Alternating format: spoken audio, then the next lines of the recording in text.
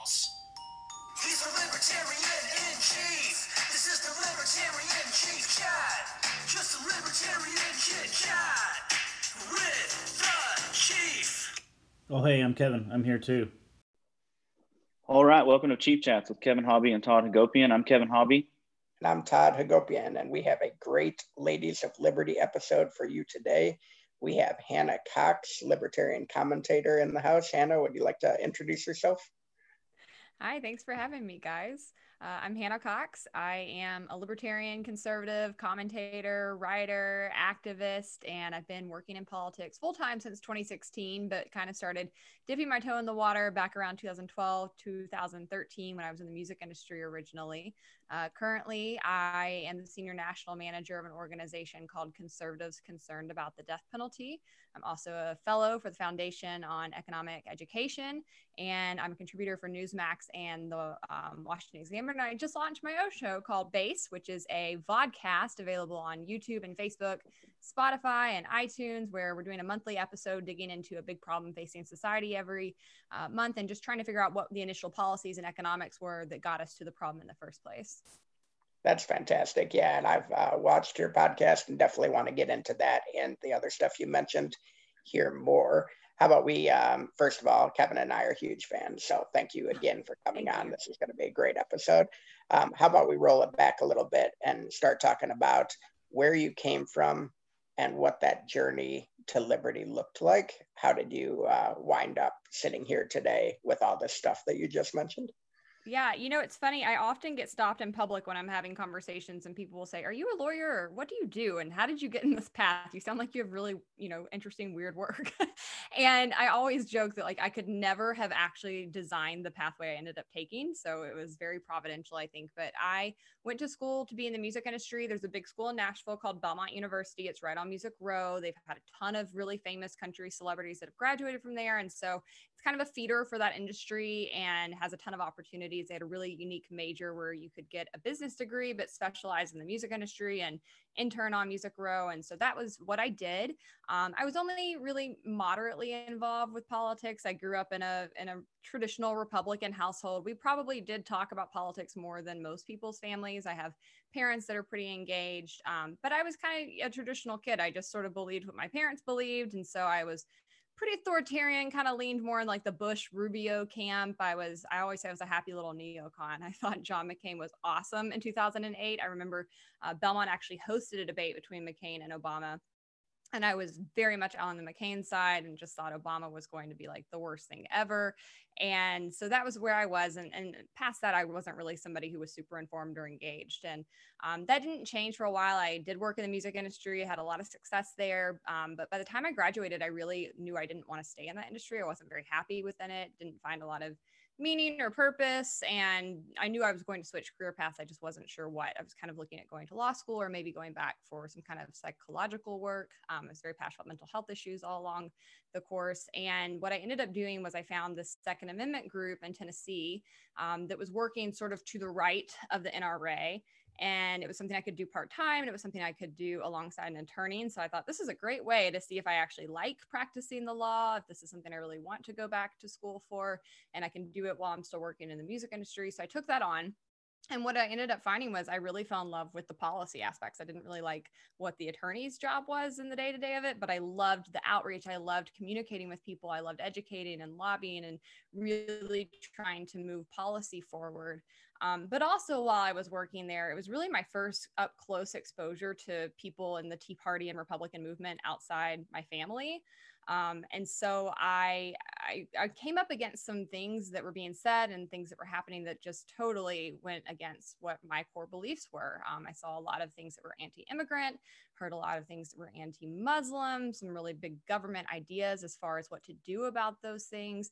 And it kind of made me throw up my hands and be like, hang on, I don't believe any of this. If this is what republicanism is, then I'm not on board. And so it was a really good thing for me. It pushed me to go and actually do my homework and do my research and figure out what precisely I believed and why I believed it.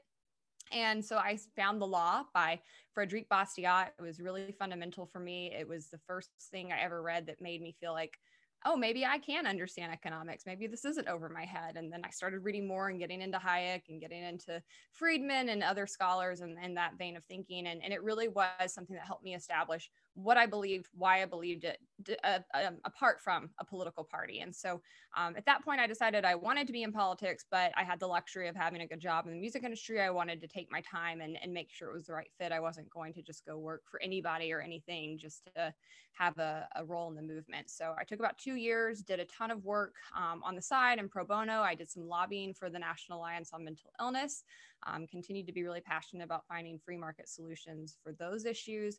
I started a millennial nonprofit and blog called My Justice, where we were trying to elevate the voices of liberty-leaning millennials and trying to help them get a foot in the door in the political sector. I worked on a couple campaigns, and as a whole, just tried to educate myself about the different policy positions. And eventually in 2016, I ended up moving over into politics full-time, took my first full-time job for a free market think tank in Tennessee called the Beacon Center. And so that was kind of my journey.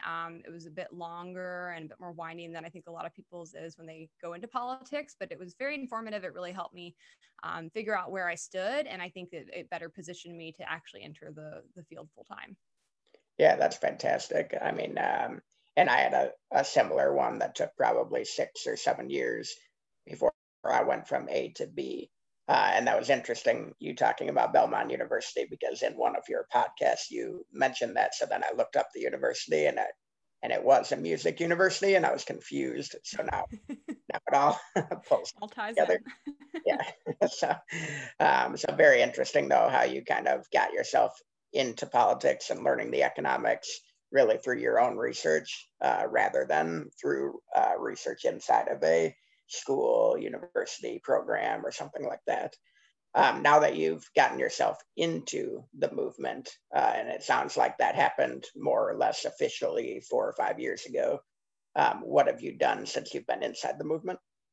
Well, I did enter at a very weird time. So I went full time January of 2016. That was right before Trump clinched the nomination for the GOP, and so it was an interesting time to enter politics. And I have to say, I was a bit green and naive in 2016. I really thought, like genuinely within my bones, felt that we were about to have this great liberty movement, like this huge, pushback and swing in the opposite direction of what the Obama administration had been for the last 8 years. I thought Rand Paul was a certainty to win the nomination. And I just really felt like we were about to rise up. It was kind of at the height of the liberty movement. You had Justin Amash, Thomas Massey, and all these people that were really making names for themselves. And I just so wanted to be a part of that. And so I was thrilled. I took my first job with this free market think tank, which, was just my dream job.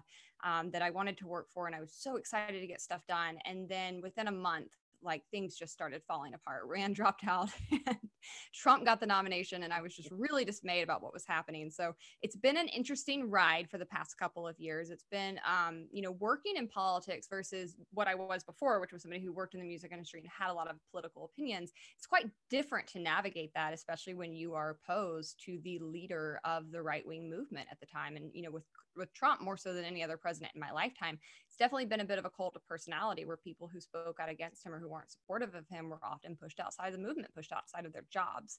And so that's been a bit difficult to navigate, but I've been able to do it. Been very fortunate to have the employers and work where I've worked. And I think I've been able to sort of keep a foot in both worlds, where I do have a lot of affection for conservatives and really do believe in what I see as being the origins of conservatism, which was to conserve the foundations that we were built upon to protect classical liberal ideas. But, I've really seen the conservative movement torn apart in the past 4 years, and that's pushed me further and further into more of the libertarian sector and trying to figure out, where you belong. But I think that's common for a lot of people. I think a lot of people feel quite politically homeless these days. They don't really know where they fit, and it's a bit difficult to know how to affect change when you don't have a team that you're fighting on. And so my strategy for that has been to focus on policy, right? And I think as long as you're focusing on policy, there's still a lot that can be accomplished. There's still really great bipartisan action happening at the state level. We've been really effective at getting some cool reforms through that actually do improve people's lives, and have largely, I've been able to stay out of the actual politics of it and out of the federal aspect of it. and focus on the policy and get things done. So for the first 2.5 years when I was full-time, I did work for the Beacon Center of Tennessee. I was their director of outreach. And so I was sort of the liaison between the policies that we were hoping to push and the people of the Tennesseans. So I was going out to speak across the state. I was educating them on the policies we were hoping to see succeed and why those were important. And sometimes those were red meat issues like tax reforms, but other times there was a bit more of a lift, when we were trying to pass things like occupational licensing reform or criminal justice reform, or even school choice. Some of these policies were pretty new to people on the right. And so there was some work to be done to help explain to them why this was a good idea, why this was free market and limited government, and why they needed to get behind these policies. And then I would help build coalitions, organize people to try to go and mobilize at the state capitals and work with their legislators to actually pass those bills. We'd help prepare people to give testimony and hearings. We would produce videos to tell the stories of people who were impacted by these policies to help educate more Tennesseans online. So there was kind of a new media approach that we took with it. And then on the other side of the work, we also had a pro bono litigation institution where we took on cases of people whose economic liberty was being infringed upon by the government. So I was very involved in that process, helping to weed through our case inquiries and decide which cases had merit, which ones were issues that we would want to take on, and then helping to prepare those plaintiffs for a public interest lawsuit against the government. So we were doing a wide range of issues. I mentioned a few of them. We also did some things around corporate welfare. We did a lot of property rights defense. We got very involved with standing to protect Airbnb and Airbnb users when the city was trying to shut them down at the behest of the hotel lobby. So we really had a wide range of things we worked on, and it was a great time. Simultaneously, while I was doing that, I also on the side was running a coalition called the Tennessee Alliance for the Severe Mental Illness Exclusion, TASME for short, because that's a mouthful. And TASME's goal was to pass an exclusion from the death penalty for people with severe mental illness. And that was something I continue to be passionate about, is just the ways that our public policies affect people with mental illness and our lack of free market people really coming in and advocating. And a lot of people, I think, believe that we don't use the death penalty against people with mental illness, which nothing could be further from the truth. We actually have no protection whatsoever in place to ensure that we don't. The only thing we really have is the not guilty by reason of insanity defense, but that's very rarely used. And the reasons for that is it's quite difficult to meet. In most states, you have to show that a person did not know the difference in right and wrong in order to even have a shot at seeking that defense. And the reality is most people with severe mental illness or psychosis know the difference in right and wrong. They're acting in the throes of psychosis. So they think they're acting in self-defense. They think they're fighting the devil. They think they're being attacked by aliens. There's no telling what they think in that moment. So it doesn't actually really apply to them.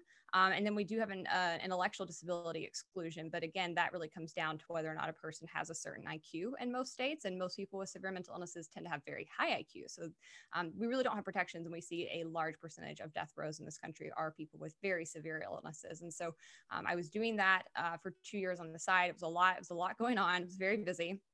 And about 2.5 years ago, there was a role that opened up at the national level with conservatives concerned about the death penalty, which was a group that I worked alongside of with TASME. And so I knew some of their state coordinators. I knew my predecessor who had been in the national role. And so when it opened up, it was just something I felt very strongly about stepping into. I wanted to do big structural criminal justice reform. And while there's a lot of criminal justice reform going on the right, and I commend it, and it's been successful largely, it has mostly focused on things like reentry and workforce development, things that are needed, but I think things that are really addressing symptoms of the problem and not the problem itself. And the problem is our actual approaches to violence, what we do to try to prevent violence, what we do to try to cure it when it has occurred.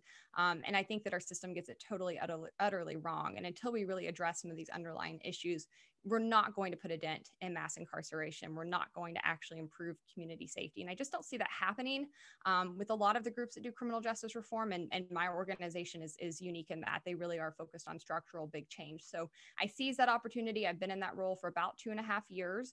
We've had great success. We have overturned the death penalty in a state each of those 2 years. So last year we overturned it in New Hampshire. We actually overrode a Republican governor's veto with significant Republican support to do so. And then this year, right before the shutdown started, we passed it in Colorado. So it's been going very well. We see a tidal wave of change in this issue, with people really starting to recognize the inherent flaws in the system, people wanting to get active, people working across the aisle. We've had 10 to 11 states with Republican-sponsored bills to repeal the death penalty each of the past 2 years. About 60 lawmakers signed on to sponsor those that are Republicans, and then hundreds of others have voted in favor of them. So this is something that not only Republicans are passing and voting on, but they're actually leading the charge on it. So it's been very exciting, and we're well positioned, I think, to see repeal campaigns succeed in both Wyoming and Ohio in the next year or two. Yeah, that's fascinating. I know that is one of the issues that you and I have probably communicated back and forth on the most online, is the death penalty and the mental illness aspect of it. So I've been fascinated watching you and your work doing that. So that's fantastic. A couple interesting things I took notes on while you were talking. So one, it sounds like you're still, as far as your path to liberty, you're still in this period of, you'd really like the Republicans to get back to their roots, but you're kind of moving towards libertarianism, and you're homeless right now in between the two. Is that a fair assessment of where you stand right now from a party standpoint? Yeah, I guess so. I think more so I just don't really care about parties. I would love to see them absolutely demolished and go away entirely. I'm more of a fan of, ranked choice voting. I think parties are a terrible idea. I think we've seen our forefathers warn about that, and everything they warned about has come to pass. I think, while I think the Libertarian Party is more attuned to my values and principles than the Republican Party is right now, I'm not under any delusion that if the Libertarian Party or any other third party were to gain power, that it too would become corrupted. I think that's the nature of parties. So I'm not somebody who really pins my hope on parties. I just don't care. And I don't care as much about elections. I think it's really great to work to get people who are principled elected at the local level. I love what Young Americans for Liberty has been doing. That's been a huge help to me in trying to pass bills. But my focus is on policies. And I think when you take the policy outside of the party, you find you get more support because you remove the tribalism and sort of the knee-jerk reaction for people to fall on one side of the policy or the other. And you can really start to debate the merits of it, right? And I think that as a whole, I find I have a ton of commonality with people on the left and on the right about problems that we see in society. We can agree on a lot of really big issues. And then if you really break down the reasons that the problem exists, I think we can come to ways of addressing it that make all sides happy. And that's what we're able to do when we focus on policy at the local level. Yeah, and I think that's a great point. I think, and by the way, Young Americans for Liberty are a great friend of the show. We've had both Cliff Maloney and Maggie Anders on at this point. We'll continue to have those folks on. They do a great job.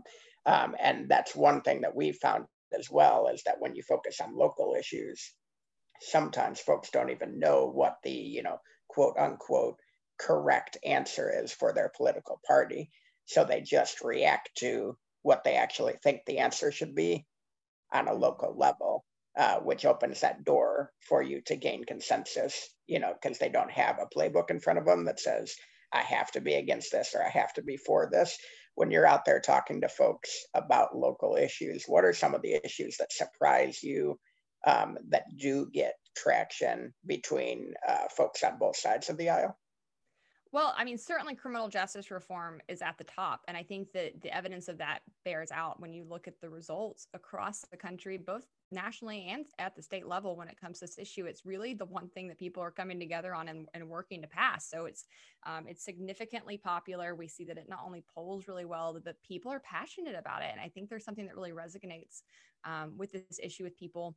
I think the age of information and kind of the true crime genre of entertainment that's sort of taken off in recent years has really done a lot to inform people and let them see behind the scenes how government actually functions. And, for people like you or me who have grown up maybe a bit more immersed in those principles or in that history of government, if we come from parents or kind of bubbles where that's something that's discussed, that's not quite as surprising to us that the government is corrupt or that it's inefficient or that it, hurts people. But I think to a large segment of society, that is news. And so when they see these, TV shows or documentaries, or they listen to a podcast about it, it really, something clicks and they recognize that there's a real inherent flaw with government there and we need to work to limit it. And so that's the really exciting thing about criminal justice reform is somebody who gets it on criminal justice reform is going to start really getting it on a number of other policies. You just can't. Once your eyes are open to that, you're going to see problems with big government in a lot more places. I think the other thing we can really agree on, but that we're misnaming, or at least one part of society is misnaming, is cronyism. Cronyism hurts all of us. It's corrupt. It's not free market. It's not capitalism. And the government is practicing it every single day. And so when I hear people on the left attacking corporations, attacking the wealthy, attacking capitalism, if you really dig into what they're attacking and have a conversation with them, what you'll usually get is a real policy that you can discuss. And then you can kind of start to help them walk it back and see that what they're actually mad at is the result of a government regulation or interference or policy into the market that caused this problem, and not actually the economic system itself. And so it's a really great educational opportunity. And I find that I get really good responses on that. People don't really care. They're not emotionally attached to their responses. Usually they kind of go to what they know and what they hear other people saying they should do. And that's true with criminal justice reform too. I often talk to older lawmakers and they'll say, okay, well, if not this, then what? Right? Like that, okay, I'll let it go. We don't have to do the death penalty, but what do we do? Right? And they don't have the imagination to come up with other solutions. And I think the people who do have that imagination have often been bad messengers. And I do mean, us in the liberty movement, we've not always been good at elevating our responses. We've been really good at pushing back on bad responses to problems in society, but not always good at lifting other solutions. And so I think we're getting better at that. And I think there's a real receptivity to it on the left that I see that is encouraging to me, because if we can start to agree on the root cause of problems, then we can better come up with solutions to address them and work together. And that's kind of what my podcast is based on. That's why it's called Based, is we're looking at the base cause of things and trying to come to a common understanding of issues so that we then can actually formulate better, solid responses that we can come together and work on. Yeah, no, that's great. And let's talk a little bit about both of those issues in a little more detail. We like to talk about issues that local candidates can take on, therefore that they can go and research and bring into their local runs here in 21 and 22. So criminal justice reform and then cronyism. Let's talk more about criminal justice reform. Obviously, this goes well beyond the death penalty. You and I agree on the death penalty. I do believe that that as we saw in marijuana, legalization, decriminalization, as that started to pass, more and more states started to pass it as well. And now suddenly, 55% of the country is in favor of it. I believe that same thing is probably happening or has already happened with the death penalty as that spreads throughout the country.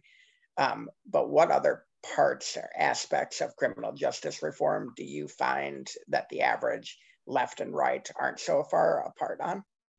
Yeah, well, like I said, when people ask, if not this, then what? We have a lot of solutions to that. There's so many cool things happening, but they've been happening largely at the local level, even beneath, the state. And what's happening is community driven, which I think there's a lot to like for people who believe in limited government. There's localized control in a lot of these responses. There's the ability to kind of have customizable responses to problems. Not all communities are the same. We don't need a one size fits all approach. We need localized control and solutions, and we need to give some flexibility in those solutions to local leaders.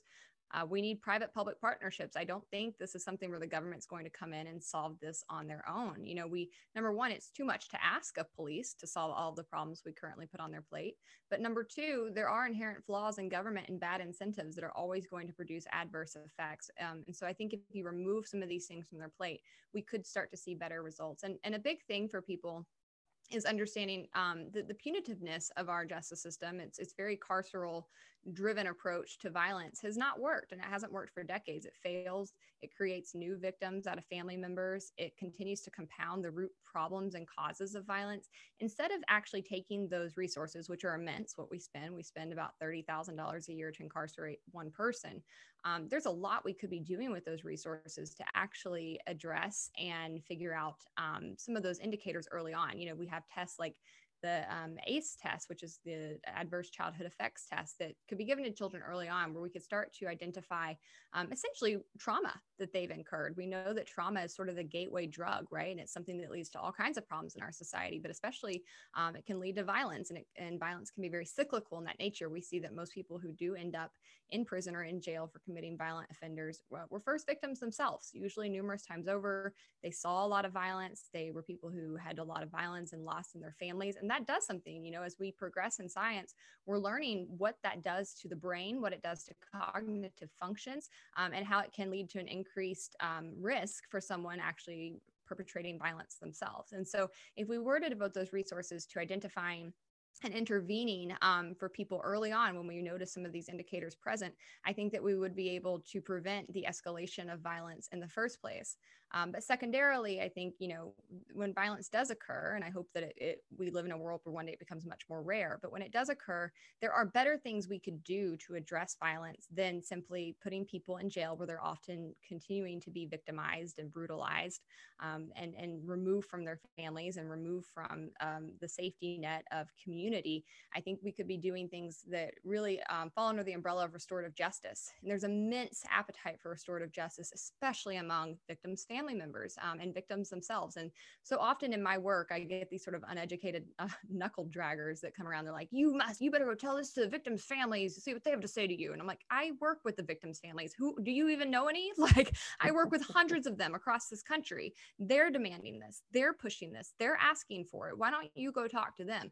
It doesn't help them to see this person thrown in jail and for them to spend $30,000 a year in their tax dollars to house them. What they actually want are things like mediation. Sometimes they need resources for things like relocation assistance. If they're in a dangerous area, they might need counseling services. They might need assistance with childcare if they've lost a secondary provider. And a lot of them want to come up with ways through mediation to work with their offender to actually get the actual payment or other sorts of solutions from that offender that have nothing to do with government's involvement. Sometimes they need restitution. Sometimes it's a monetary thing, but other times a lot of them find that they need answers or they need to be able to forgive that person. And so we work with victims through that process. And it's really pretty incredible to see some of the healing that comes about, some of the actual closure that they get, which they'll often tell you they don't get closure from things like the death penalty.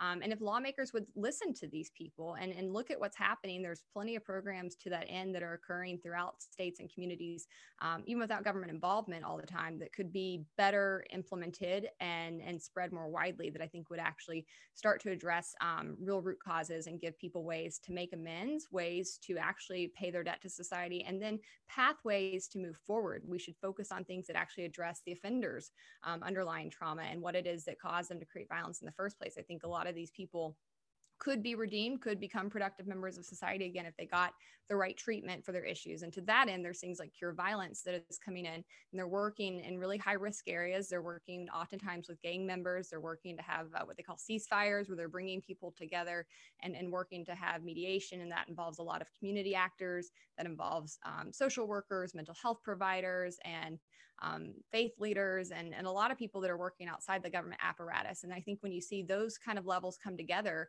we see really cool stuff happening. There's a lot of good case studies out of Chicago and Baltimore and Newark. Newark is a great example of a place that has put a lot of these practices in the recent years, and they've seen a drastic decrease in their crime rate and their communities. And Oakland. So there's just really cool, innovative stuff happening that I think lawmakers should be looking into as far as solutions to criminal justice reform.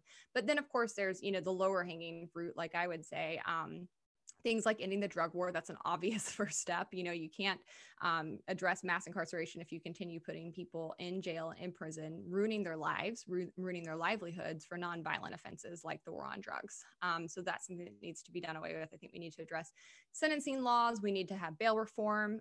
We need to make sure that we don't have barriers in place when people are reentering society that make it harder for them to get a job, make it harder for them to do the right thing. So there's plenty to be done in the criminal justice field. There's no end in sight. We've got a massive problem on our hands. We still have well over 2 million people incarcerated in this country. We're still one of the leaders in incarceration in the entire world. We waste billions on this failed system, and there's endless work to be done. And there's strong opposition. You know, we have everybody on our side as a whole, except for people who actually control the machine in government, which are people like district attorneys and prosecutors associations, and they are really staunch opponents that come in and they work against our interest on our dime, which is another reason I think we should end taxpayer funded lobbying. I don't think they should be allowed to do that. But they come in and they put a lot of pressure on lawmakers to not reform, and they fearmonger a good bit, and they try to basically stop a lot of the good work that's being done. And they do that for the most mundane reforms. Like, you know, one time I was working on an issue that said people shouldn't lose their driver's license after 1 year if they can't pay all their fees and fines back, right? I mean, who can pay tens of thousands of dollars in fees and fines back in 1 year working a lower wage job? Very few people. And the solution should not be to take away their driver's license so that they can't get to work. And they oppose that all the way up to the death penalty. So they constantly are working against us, and they're a strong organized opponent. But as a whole, there's a lot of people across the political aisle and just across the country from various backgrounds willing to get involved on this issue.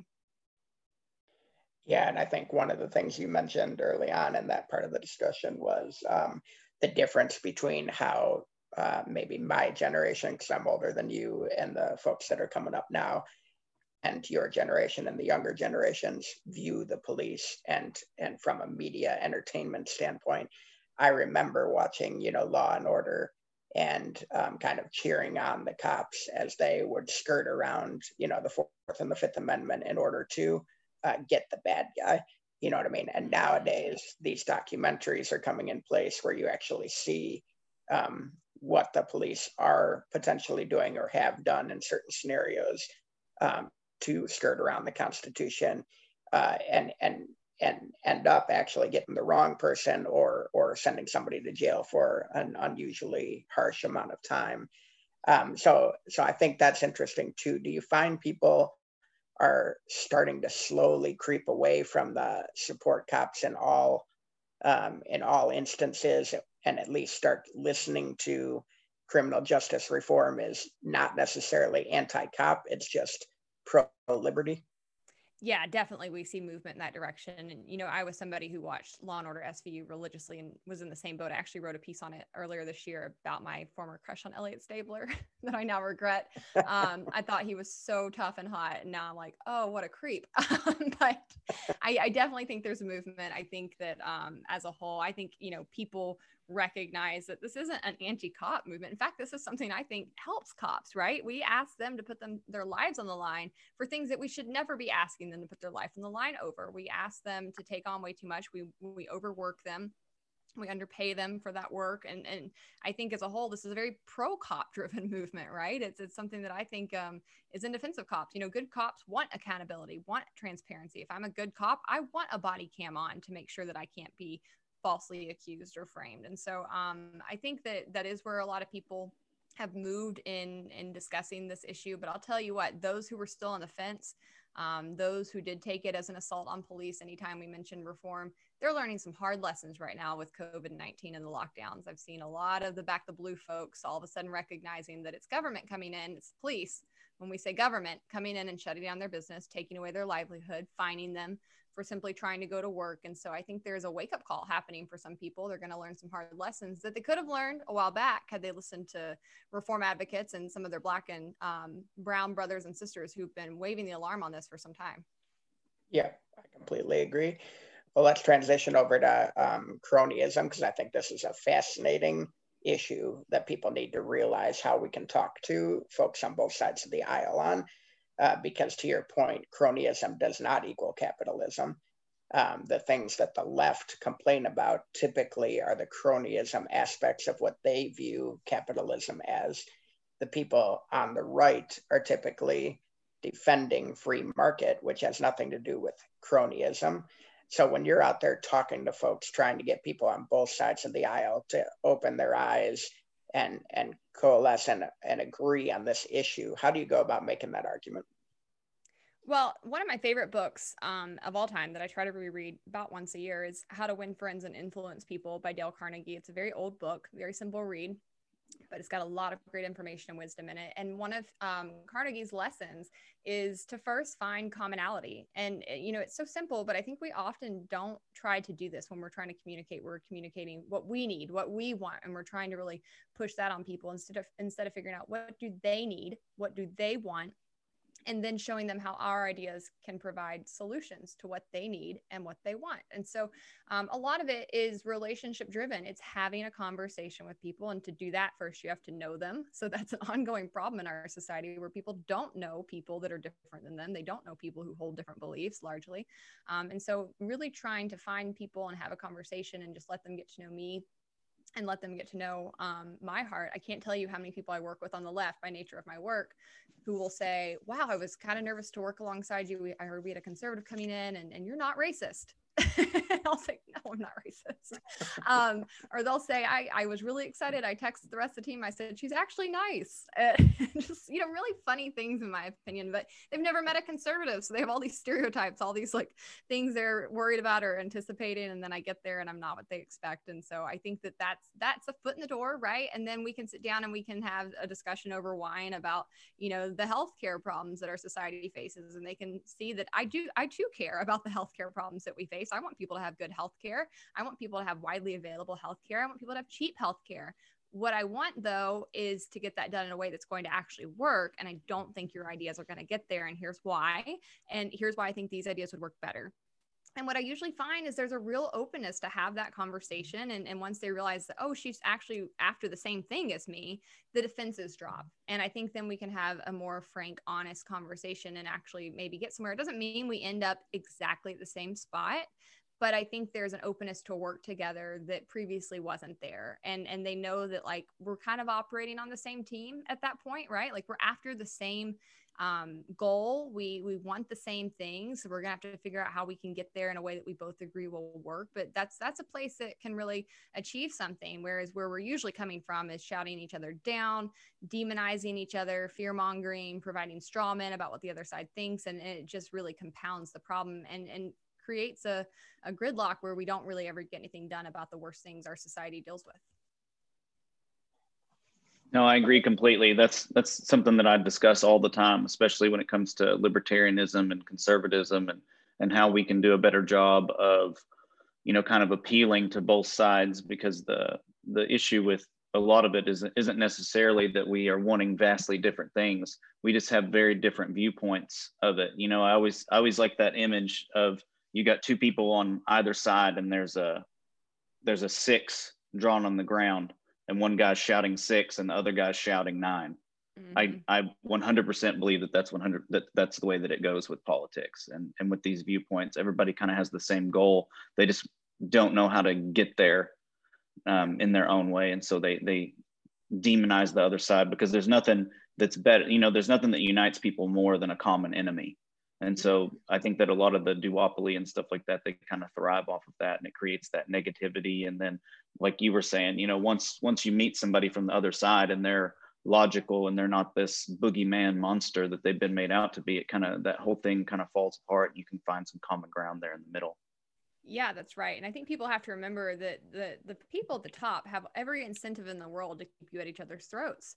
They make a lot of money off of that. It's quite profitable for you to hate the other side. The media makes money off of that. You're more likely to click things that make you angry or that confirm your worldview.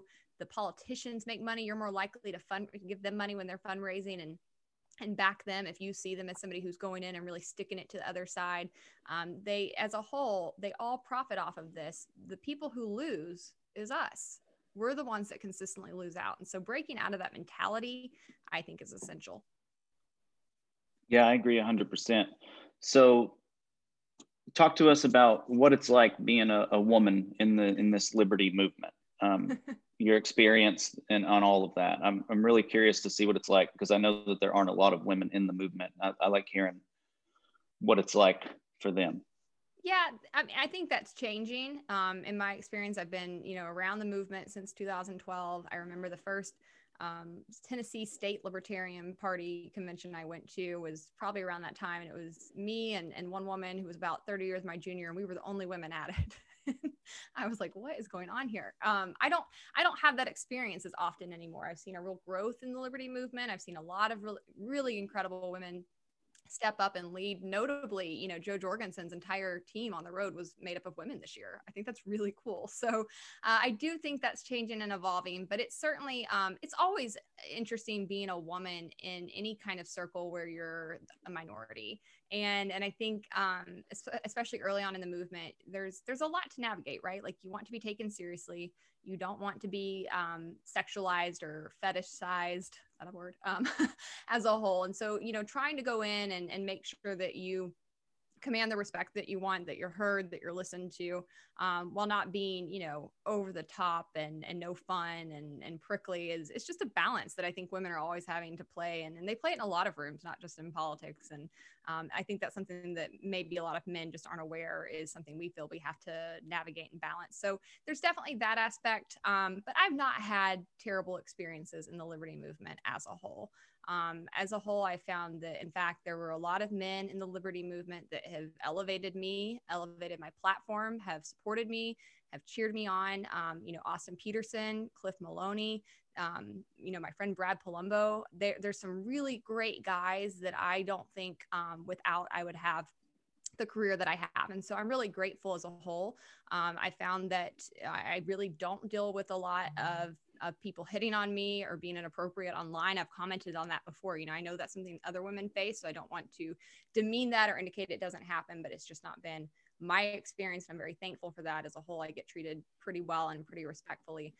But I do think at times there is a fight to make your voice heard and to really be seen as a leader. And so that's always something that I think women just have to continue to face. We're still early on in women being in the workforce. You know, I think people forget how recent it was that women really started entering this field. And we've come a really long way. We have women that are graduating college at higher rates than men these days. They're seeing their pay really increase. They're you know, reaching new heights. There's few glass ceilings left for us to shatter. We've got women in all kinds of positions of power. And so we're kind of entering a phase where it's very common to see women in leadership roles, but I do still think there are certain segments of the population that we have to watch out for that don't like those factors, and that I do think creep into the libertarian movement from time to time. And there's, you know, it's a small subset, but they're vocal, who I think are a bit misogynistic and anti-women and really belong with the alt-right, not in the liberty movement. So I do see some of those things, but I also see a lot of people standing up to stomp it out and to push back on it. And I think that we've got our ranks rallied in that regard. So I appreciate a lot of the work that I see happening. I appreciate a lot of the men in the movement who have worked to try to make sure it is a good space for women, that it's respectful towards women, and that we're trying to reach more women. I've seen a lot of adaptation and change in the Libertarian Party's messaging, particularly this year. I thought they did a really good job talking about issues that matter to a lot of women, talking about issues around human ethics, around racism in our government, around criminal justice reform,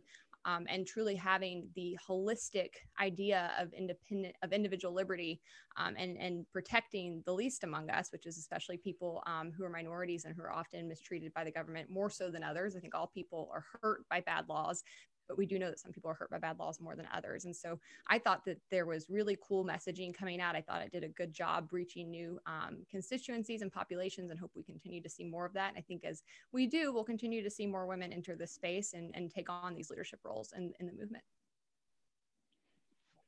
Awesome. Well, it sounds like we're at least making a little bit of progress. So thanks for that viewpoint. We always love having women on and talking about that viewpoint, because it's such a different one from us. So why don't you tell us where we can find you? Tell us where people can find you.